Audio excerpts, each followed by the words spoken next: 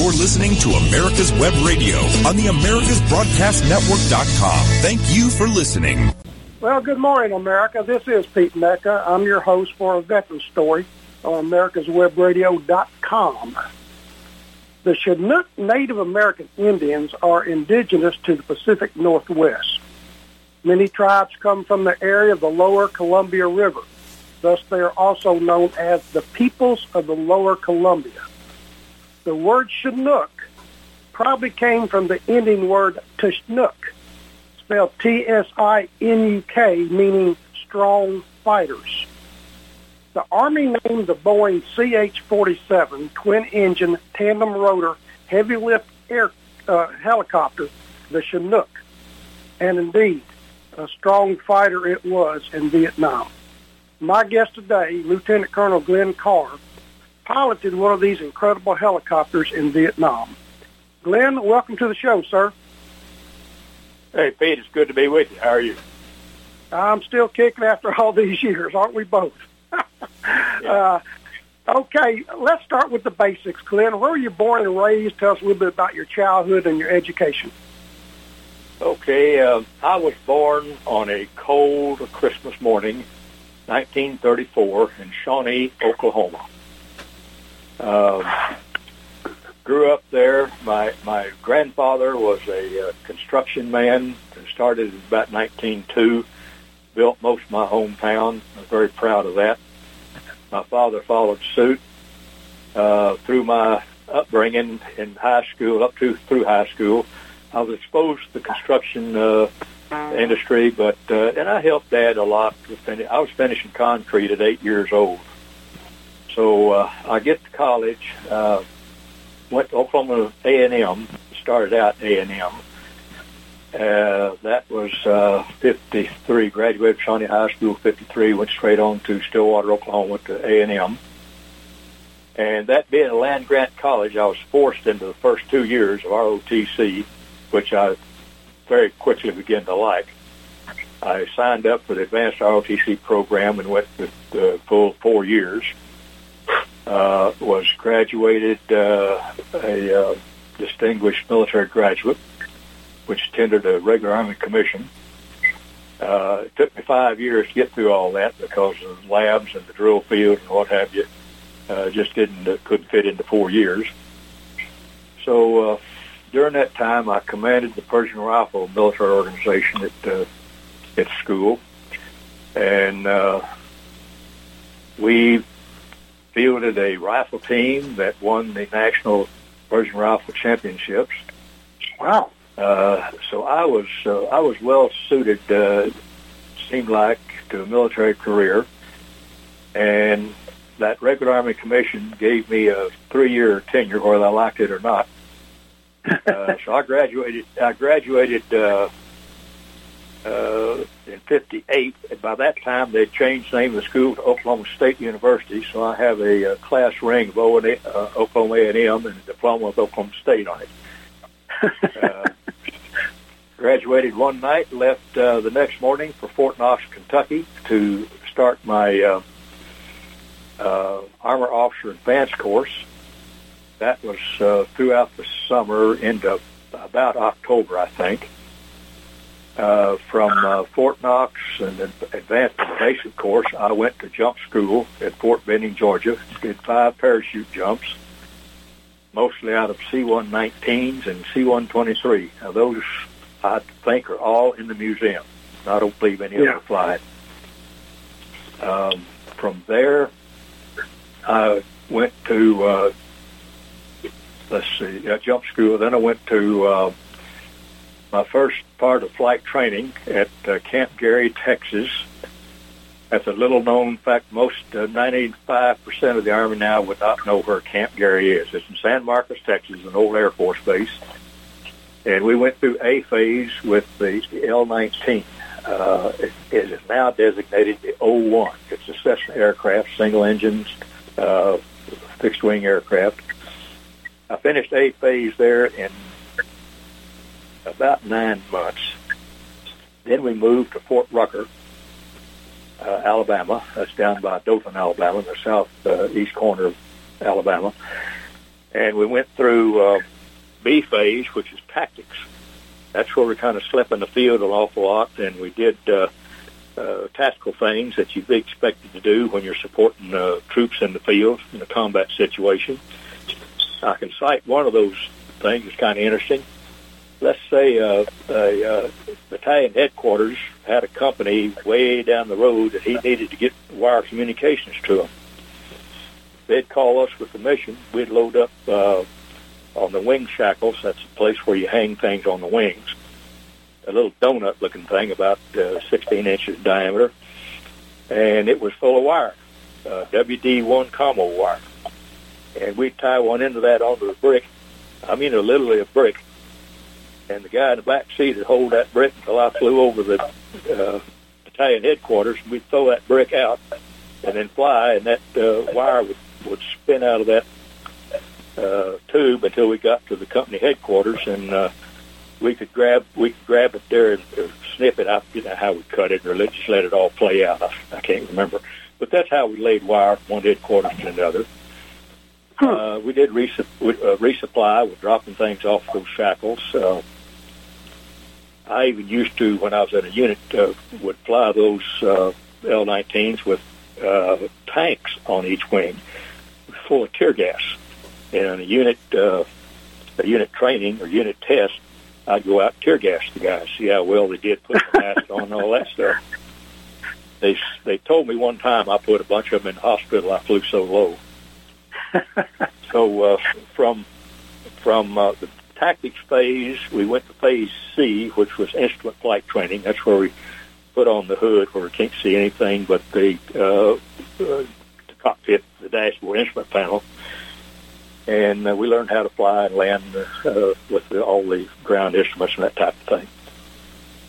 From there, I went to my first duty station, which was at Fort Stewart, Georgia. That's over in Hinesville, just about 30 miles south of Savannah.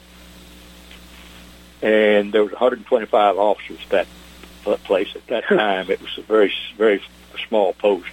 Now it's got a full division there. And that's when I dropped that tear gas on those guys and put some of them in the hospital. But I just flew post support, got pretty heavy in the summer when a lot of units were down there training. And that's where I met my future wife, Patricia McDaniel, from Brunswick, Georgia. And towards the end of that, sometime in the middle there, around 61, I went temporary duty to another almost unknown place, Camp Walters, now Fort Walters, Texas, at Mineral Wells, Texas. And that was for my initial helicopter training. I flew the H-23. I got to think a minute on that. Yeah, H-23 for about, 60 to 80 hours, and became a helicopter pilot at that point. Went back to Fort Stewart, to my old unit, which is the flight training division for the post.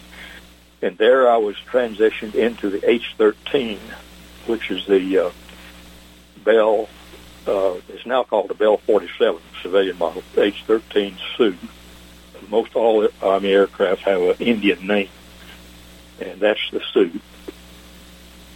Finished my tour there, and all of a sudden we were planning a wedding that summer, and I got a call from DA, said, "We're sending you to Korea." Uh-oh, we got problems here. So we decided to get that Korean tour out of the way and marry after I came back, which that's what happened. In Korea, I was back on ground duty.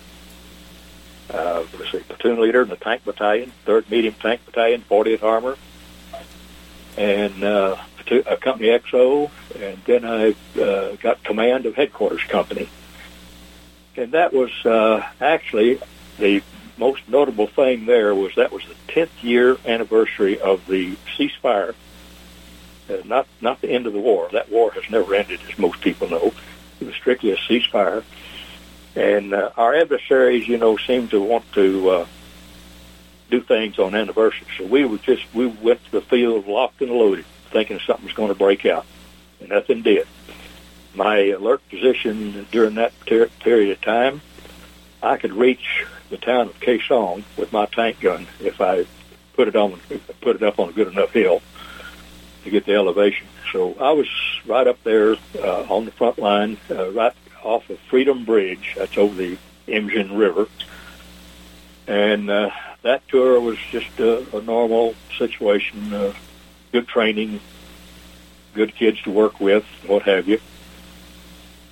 Came home October of 62.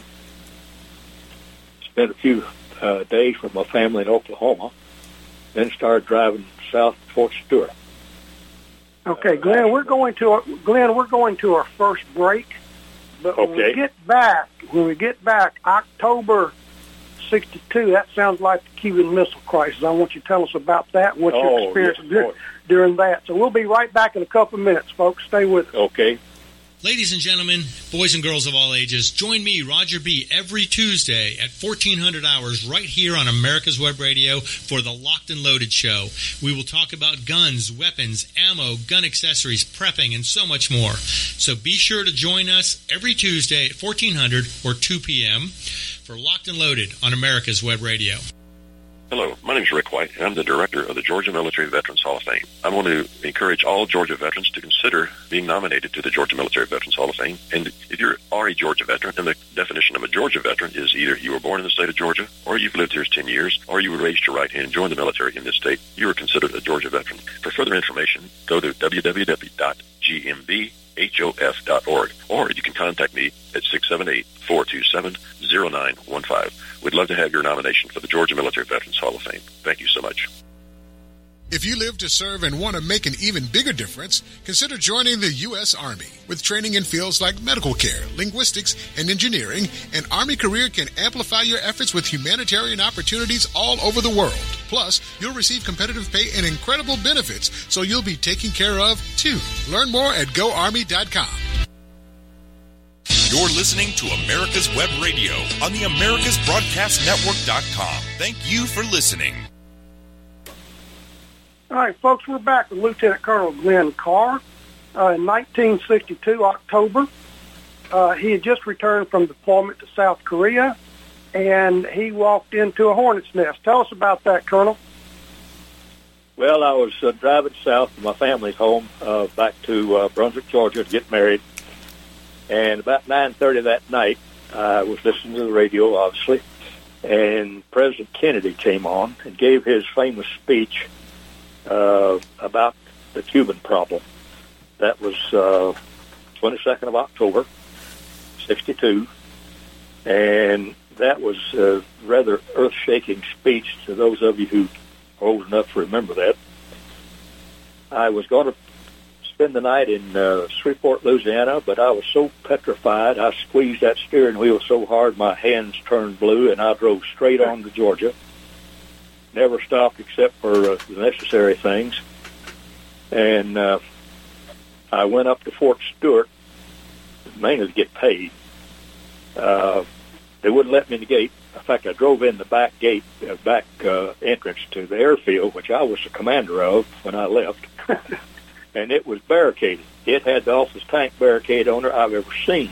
Pine trees and dirt pushed up. So I turned around, went in the front gate. I was met by a young soldier with a rifle. Said, "Sir, I can't let you on post." I said quickly, "Do you have a telephone I can use?" So I called this old friend of mine, Lieutenant Colonel Capicelli, called him Colonel Cappy. He was a geographical bachelor, so he was the bachelors called him our mascot. And we always had a beer together every evening at the old club, and told him my situation and what have you. And by that time, I had learned that all of my men, including my best man, were sequestered at various places like Fort Leavenworth, Kansas, Fort Sill, one at Fort Hood. My original best man, his wife called me up, said came in, kissed me, gave me a power of attorney, and said, "Call Glenn, I'm deployed." And he left. Well, having told all this to our friend there, Colonel Capicelli, he began to start looking, and he found old Jimmy Hughes, my original best man, right out on the other side of the airfield, in a Mohawk unit that had been deployed. I called around, and finally I got a major that I had known pretty well there to be in the wedding party. And I went back out to the airfield. I'd been out there once, and I went back out. Those two lieutenants that came in after I did, that's when I just met them, that couple of days there. And I said, "Hey, lieutenants, you all got dress blue uniforms?" "Yes, we do." I said, "You want to be in a wedding Sunday?" They said, "Well, yeah, we'll help you out," because they by that time had known my predicament. So to this day, Pat and I can't tell you the names of those guys. We got pictures of them, but they came down and helped us out. And we got the ceremony going okay. But I'll tell you, Highway 17, old US 17, was the major route before interstates, and it was bumper to bumper with state platform trucks headed south with military equipment on board. The entire 1st Armored Division was stacked up there at Fort Hood, loading ammunition. And the more I saw, the more scared I got. But I talked to Colonel Cappy, and he said, "No problem. You've got 45 days leave. You're not accountable until the end of that leave. Go and have fun." So wow. That's pretty much what we did. Now, I got to tell you a little bit about the wedding situation. Right before the wedding, we were all up in my room getting dressed, and all those crazy guys had me stripped down to my underwear. And Colonel Capicelli says, big loud voice, "Attention to orders." And he read the DA order that promoted me to captain. I didn't know I was anywhere near being in that time frame, but it happened. And he brought every possible thing I needed to put captain's bars on. My wife didn't know it till after the ceremony that she'd marry a captain instead of a first lieutenant. So that was fun. I think Glenn, I think a lot of people, if they do remember the Cuban Missile Crisis, a lot of the kids don't know anything about it, but we almost entered a nuclear war.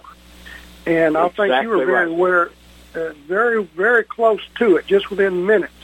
It's been a horrible situation. But let me ask you this. When did you transition to the Chinook? Okay.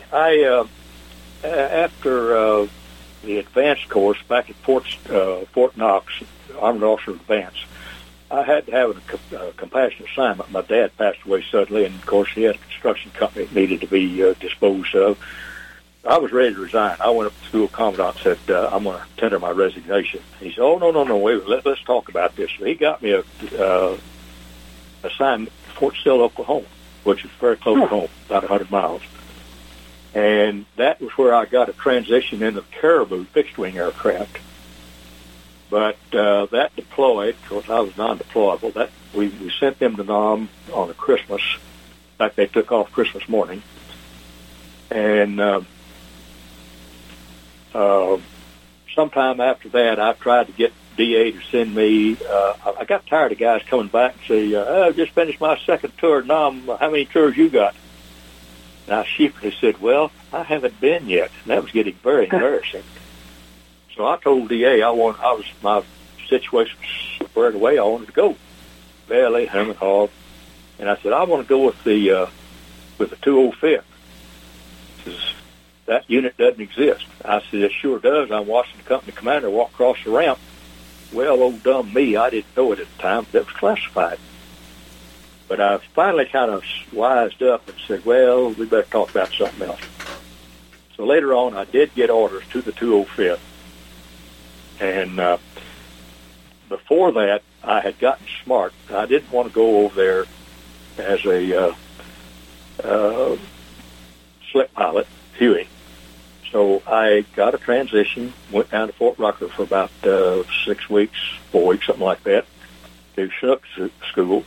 And that was one of the finest schools I've ever been to. Me being a maintenance guy, I really enjoyed the maintenance aspects of that airplane. And it's got a lot of maintenance in it. So I was set up then to go with the 205th. And we deployed the 25th of May out of Tinker Field. Flew to California and had our final combat formation there.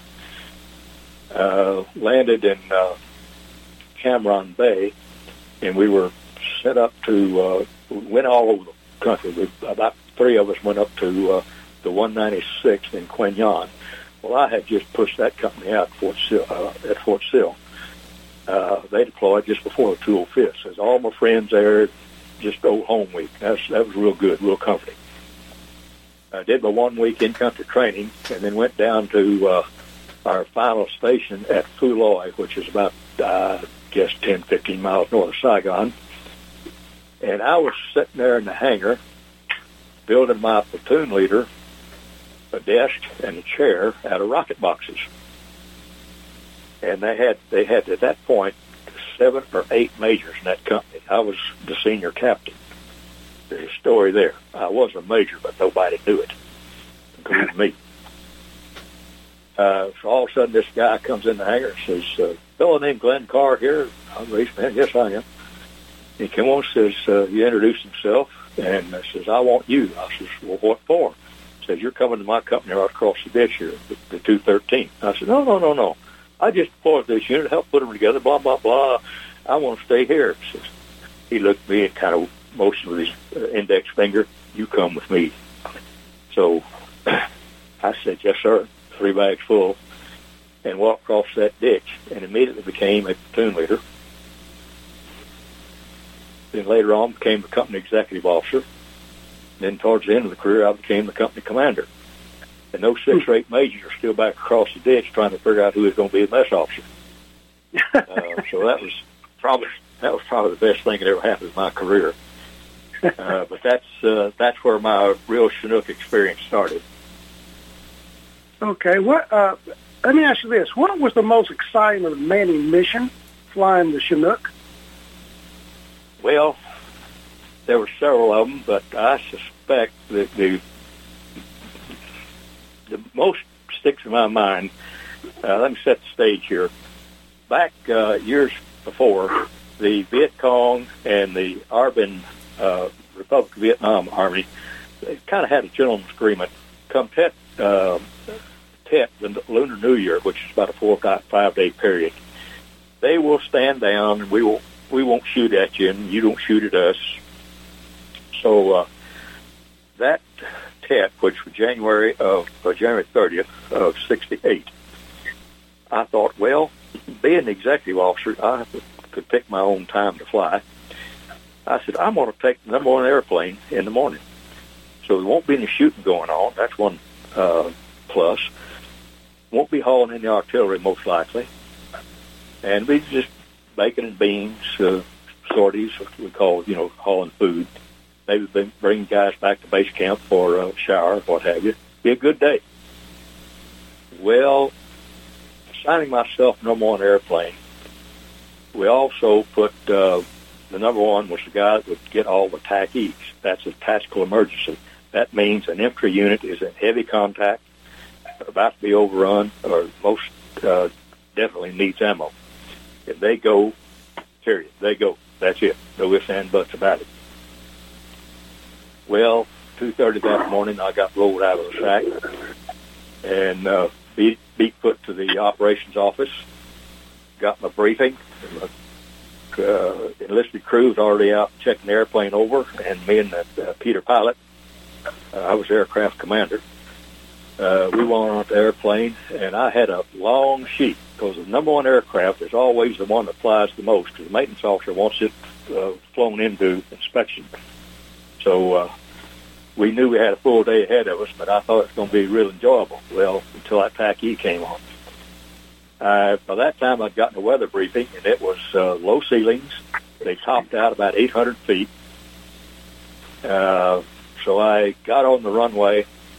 Luckily, the load to pick up was right on the far end of the runway. I didn't have to go back 10 miles to the rear, where the division rear was, where we normally picked up our loads.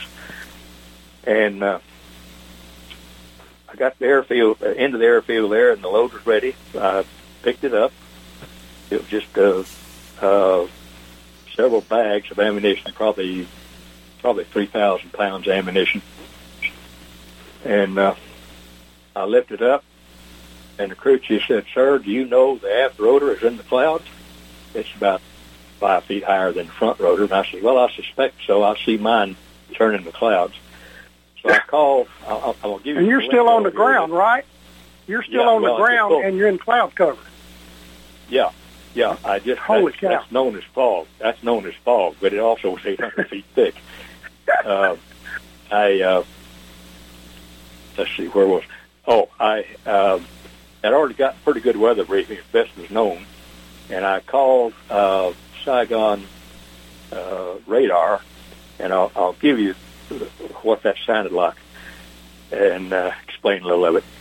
I said, Paris Control, this is Black Cat 5 on the end of Papalima runway.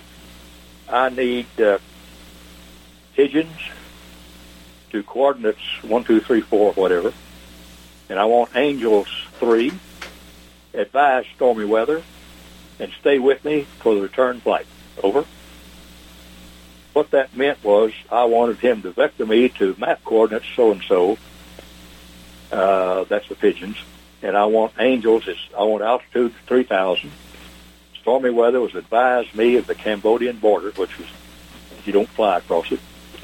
And then, of course, wait for my return flight. So we take off. It was very, very smooth clouds. And, of course, I was flying instruments through the clouds and got on top, and it's still pitch dark. It was about 3:30, I'm guessing. Might have been 4.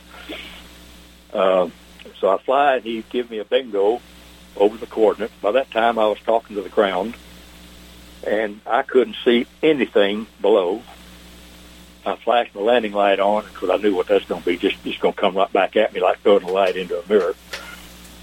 And I asked a guy on the ground who was a good friend of ours. We served with him so much there, we knew each other. All right, Glenn, we're going to have to stop right there. Glenn, go to our next break. Got you in the air, in the fog. We'll come right back to that, folks. Stand by. Hello, my name is Rick White, and I'm the director of the Georgia Military Veterans Hall of Fame. I want to encourage all Georgia veterans to consider being nominated to the Georgia Military Veterans Hall of Fame. And if you are a Georgia veteran, and the definition of a Georgia veteran is either you were born in the state of Georgia, or you've lived here 10 years, or you were raised to right hand, join the military in this state, you are considered a Georgia veteran. For further information, go to www.gmbhof.org, or you can contact me at 678-427-0915. We'd love to have your nomination for the Georgia Military Veterans Hall of Fame. Thank you so much. Hi, this is Rocky Blair, former 4-time Super Bowl champion with the Pittsburgh Steelers and Vietnam veteran. As a board member, I'd like to talk to you about Warriors to Citizen, a nonprofit organization that helps American heroes, soldiers, police, fire, EMT, and their families recover from the psychological harm caused by career-induced stress. Over the last 20 years, broken relationships have been a major causal factor for the highest documented divorce rate and resulting suicides in this population. This program, From Warriors to Citizen, is delivered free to families by professionals, all whom served in uniform and understand the needs to be addressed. I ask for your support, so please go to our website, warriorstocitizen.org, and find out how you can help, either by making a donation or sharing this information with an American hero that you may know. And thank you. Hello, I'm Dr. Mike Karuchak. Have you ever wondered what doctors talk about amongst themselves? If you do, join us on the Doctor's Lounge and hear the doctors' conversations amongst themselves. Join me and my co-host, Dr. Hal Schertz, every Thursday morning, 8 to 9 a.m. You're listening to America's Web Radio on the AmericasBroadcastNetwork.com. Thank you for listening. Okay, folks, we're back with Lieutenant Colonel Glenn Carr, Chinook pilot, Vietnam. All right, Glenn, you're trying to drop supplies in during the Tet Offensive. You can't see the ground. Continue on. Okay, we're out there talking to the infantry unit, and he said, well, I hear you when we flew over, but I can't see anything. So I set up what's called a holding pattern. It's a standard aviation maneuver. We have a gauge in the airplane that you can set up a standard turn. I won't go into the technicality of that, but I made a 180-degree turn, standard turn, went 2 minutes outbound, and then a standard turn, 2 minutes inbound. They said, we hear you. So you sounds like you're right on top of us. So I pretty well pinpointed where they were. but I didn't know exactly how I was going to come out when I got onto that field. Now, luckily, that part of Vietnam was flat as a pool table. So I asked him, I said, "You got a handheld flare down there?" "Yes, do." I said, Get you a trooper out there on the middle of that field where you want me to land and have him hold that flare straight up, and I'll tell you when to fire it." "Yes, sir." So I made one more turn, and I timed it after my into my inbound leg, about 45 seconds to the 3-minute leg. I'm sorry, 45 seconds to forget the timing. About 3/4 of the way in, I said, "Fire." Well, I'm telling you, that was the prettiest sight I've ever seen in my life. That flare came right straight up the center post of my windshield. I wasn't that close, but I was lined up on it, dead center. I bottomed that thrust lever, and we came in like a scalded dog. And I had to tell the guy, "Kick that flare to the side. I'm going to land right on top of it." And we put his ammunition down, and of course, I always ask, "You got any backhalls, any wounded, anything like that?" Nope, you're good to go. Get out of here. Well, that happened to be Lieutenant Colonel Cavazos, Richard E. Cavazos, was battalion commander, and they were in deep kimchi and running low on ammo. I think that's the time he got one of his 2 Distinguished Service Cross. Wow. For the action of that day. That's the next one to the Medal of Honor. But he was so excited that he came down a couple of weeks later and gave us a real nice trophy for our officers club. And he later became a 4-star general. Wow. So that was, as you could imagine, all the pucker strings were tight on that mission because you just don't know what's ahead of you.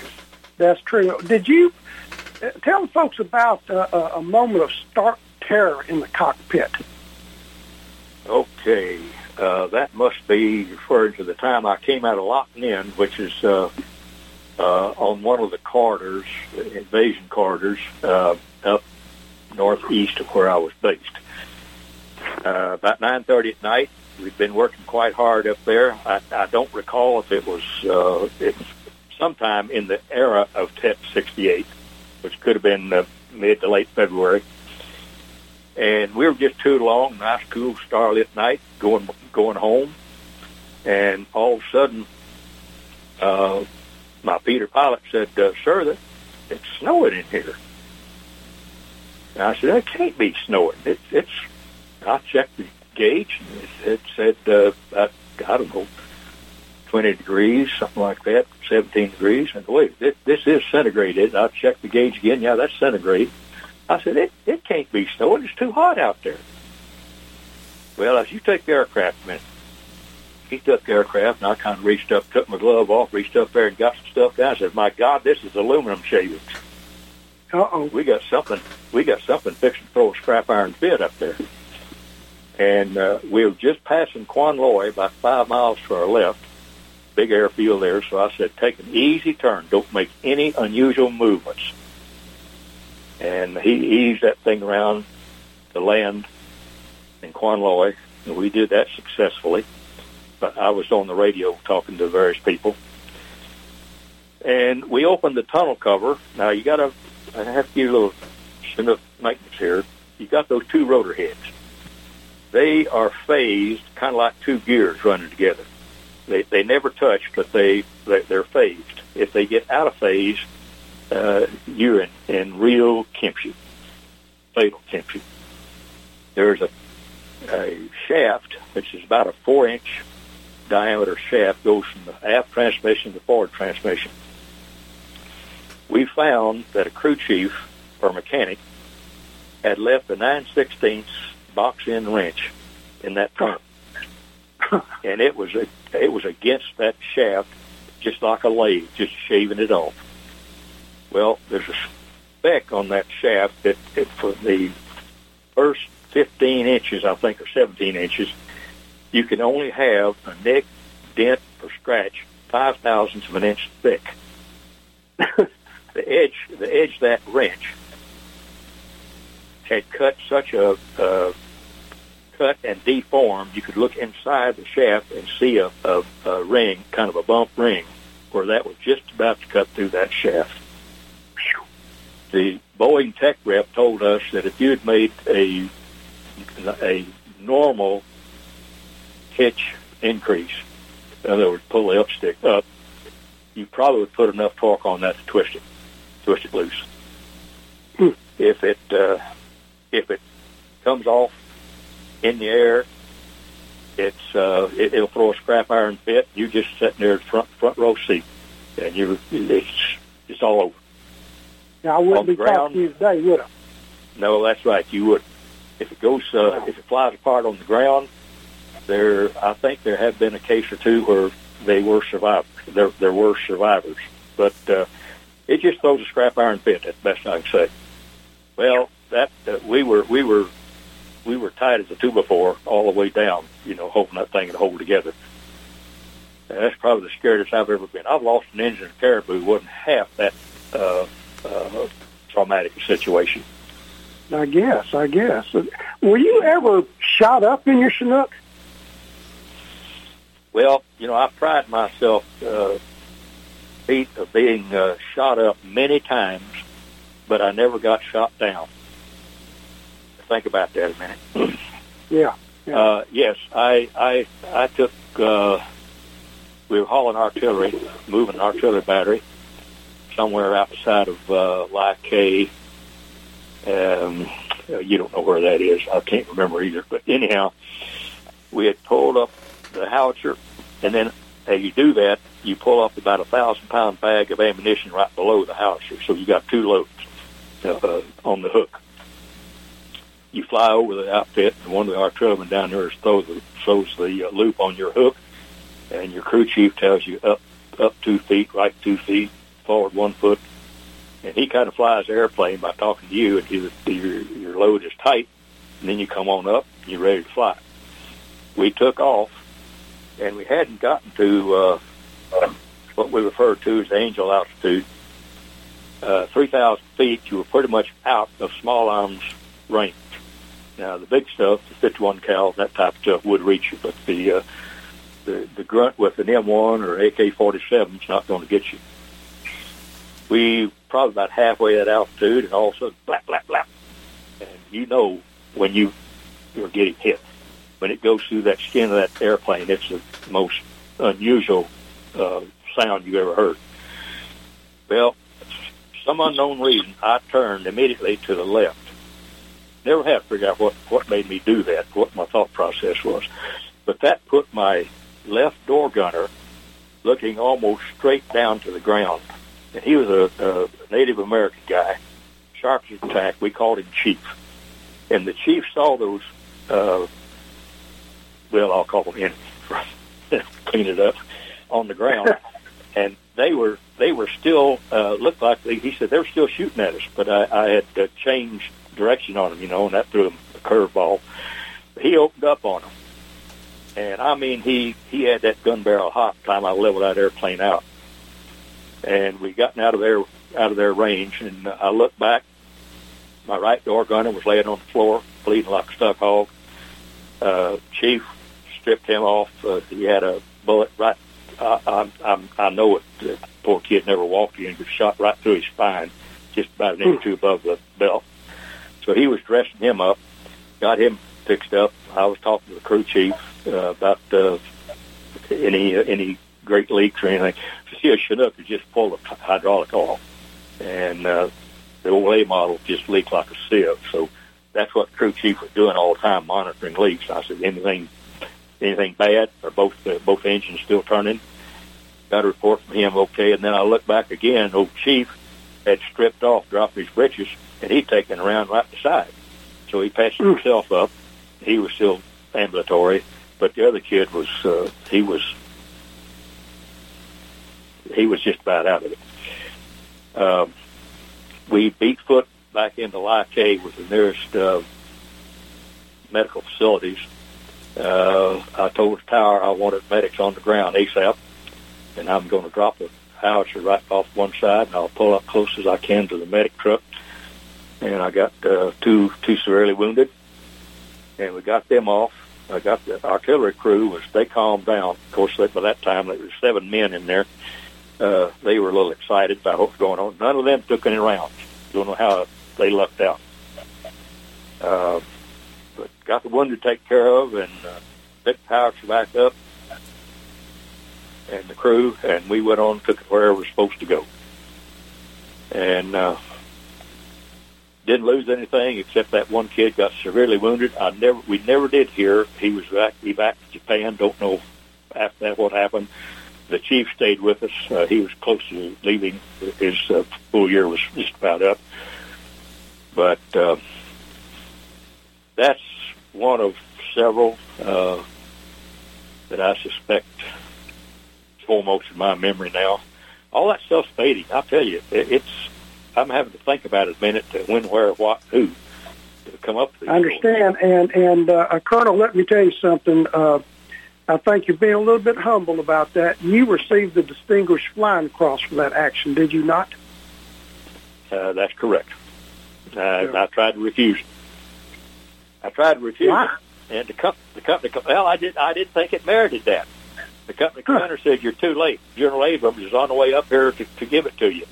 That's the 4-star that was commanding Vietnam at that time, so I had to shut up and go get it. All right. We're going to our Glenn. We're going to our last break, folks. We'll be right back with Lieutenant Colonel Glenn Carr, Chinook pilot in Vietnam. Stand by.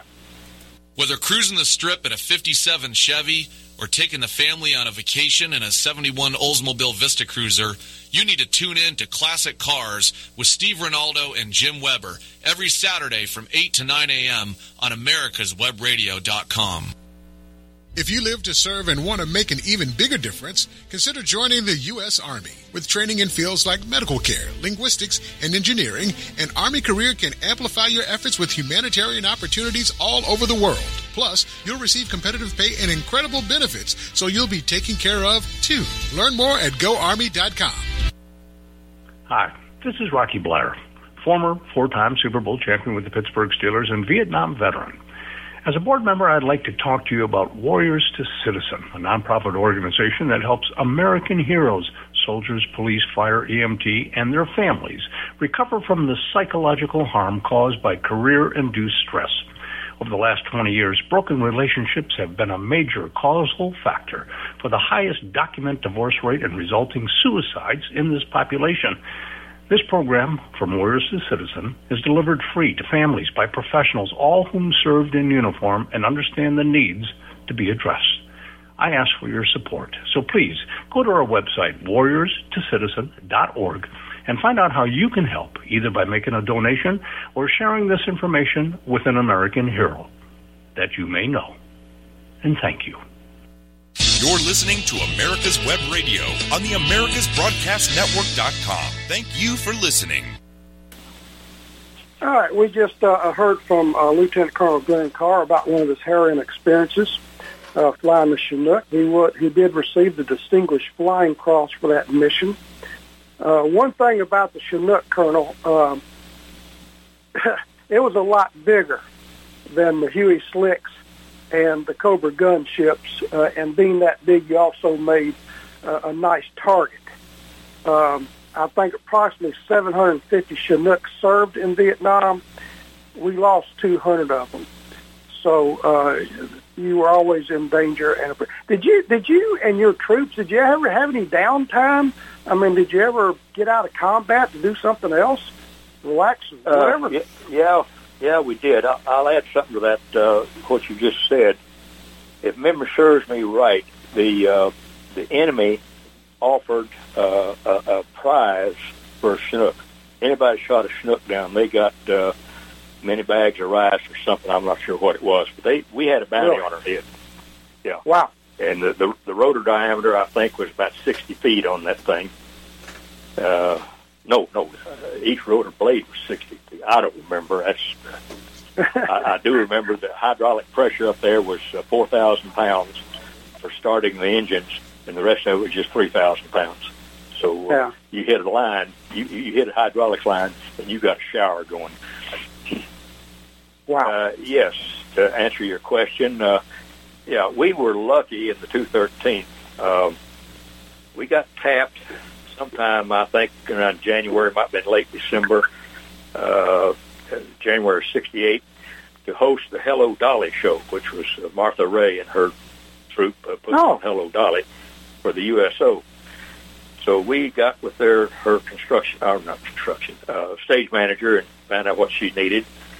Make a long story short, I had two specialists, fourth class, Spec 4 and Spec 5. I call them my PhDs in procurement. You translate that into the best damn thieves in the United States Army. They could get anything. I swear, if I wanted Air Force One, be in Fuloy, 2 o'clock tomorrow, they could have had it there. But anyhow, we got together and put down 4 stick platform trucks. And the stage manager said, that bed is so rough. Of course, you can imagine a truck bed in Vietnam, combat situation. It was rough. It was rough as a stack of corn cobs. So we went out and found 3/4 inch plywood. 3/4 inch plywood in Vietnam was a commodity. You could get anything with plywood. And it took anything to get into plywood. So they said, we got the plywood you need, but we ain't going to give it to you, my 2 PhDs. So I had to go down as a major and sign for that stuff. So we got it. We floored those trucks all ganged together. We got 2 109 shop vans, just a great big old box on the back of the truck. It's got a machine shop in it for the maintenance people. Took all the stuff out of there. But we got a sink, 2 sinks, and a couple of mirrors. Fixed those up. Got a male-female dressing room. And we got an old Air Force. We had showers all over the place out of Air Force wing tanks. They were a dime a dozen. So we got 2 of those. Stacked them up. We put a rack over the truck. Put those tanks on there with water in them. One of them was cold water. One of them had the mess hall immersion heater in it, and we fired that thing up, and they had hot and cold running water. Sure. And the PA&E, that's Pacific Architect, what's that called? Pacific Architects and Engineers. They're the guys that built the mess halls, office building, that type of thing on the permanent post areas. We asked them to fix up some porta potties. They did. They just begged, what else can we do? They didn't want to be credited with just only putting down the porta potty. So I said, can you put any lights on? Oh yeah, they lighted up that stage with like a New York Broadway production. Sure. And Martha Ray just went out of her mind over those facilities. She says, never in my career have I seen a stage put together in 3 days like this. And they went and put on a show. We had about, just a wild guess, we had 500 capacity bleachers set up, and they were sitting on the ground. So we had 500 plus, maybe 800. Saw that show. It was a great show. And most folks know Martha Ray as the actress. I mean, she was with Bob Hope in some movies and things like that. But Martha Ray was a Army officer. She was a registered nurse. She was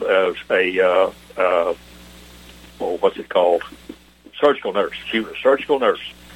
And we went, they got in trouble. The Air Force, she was playing down in some air base south Saigon, and that was her last show, and they were going back to Saigon to go home in 3 or 4 days. And all of a sudden, the Air Force couldn't get them. And she said, call the Black Cats. And they said, who's the Black Cats? Well, she got them into the right telephone situation. They called up my operations guy and said what they needed to be picked up down at out of what air base. And they gave me the mission. I said, you mean after all, that was another day when I think I had number 1 airplane and had worked my butt off already. He said, you mean I got an add-on today? He said, sir, I think you're going to like this one. So I said, all right, shoot it to me. They gave it to me. Says, go to so-and-so air base and pick up Martha Ray and her troop and bring them to Saigon. I said, Roger, I got it. We turned and headed south.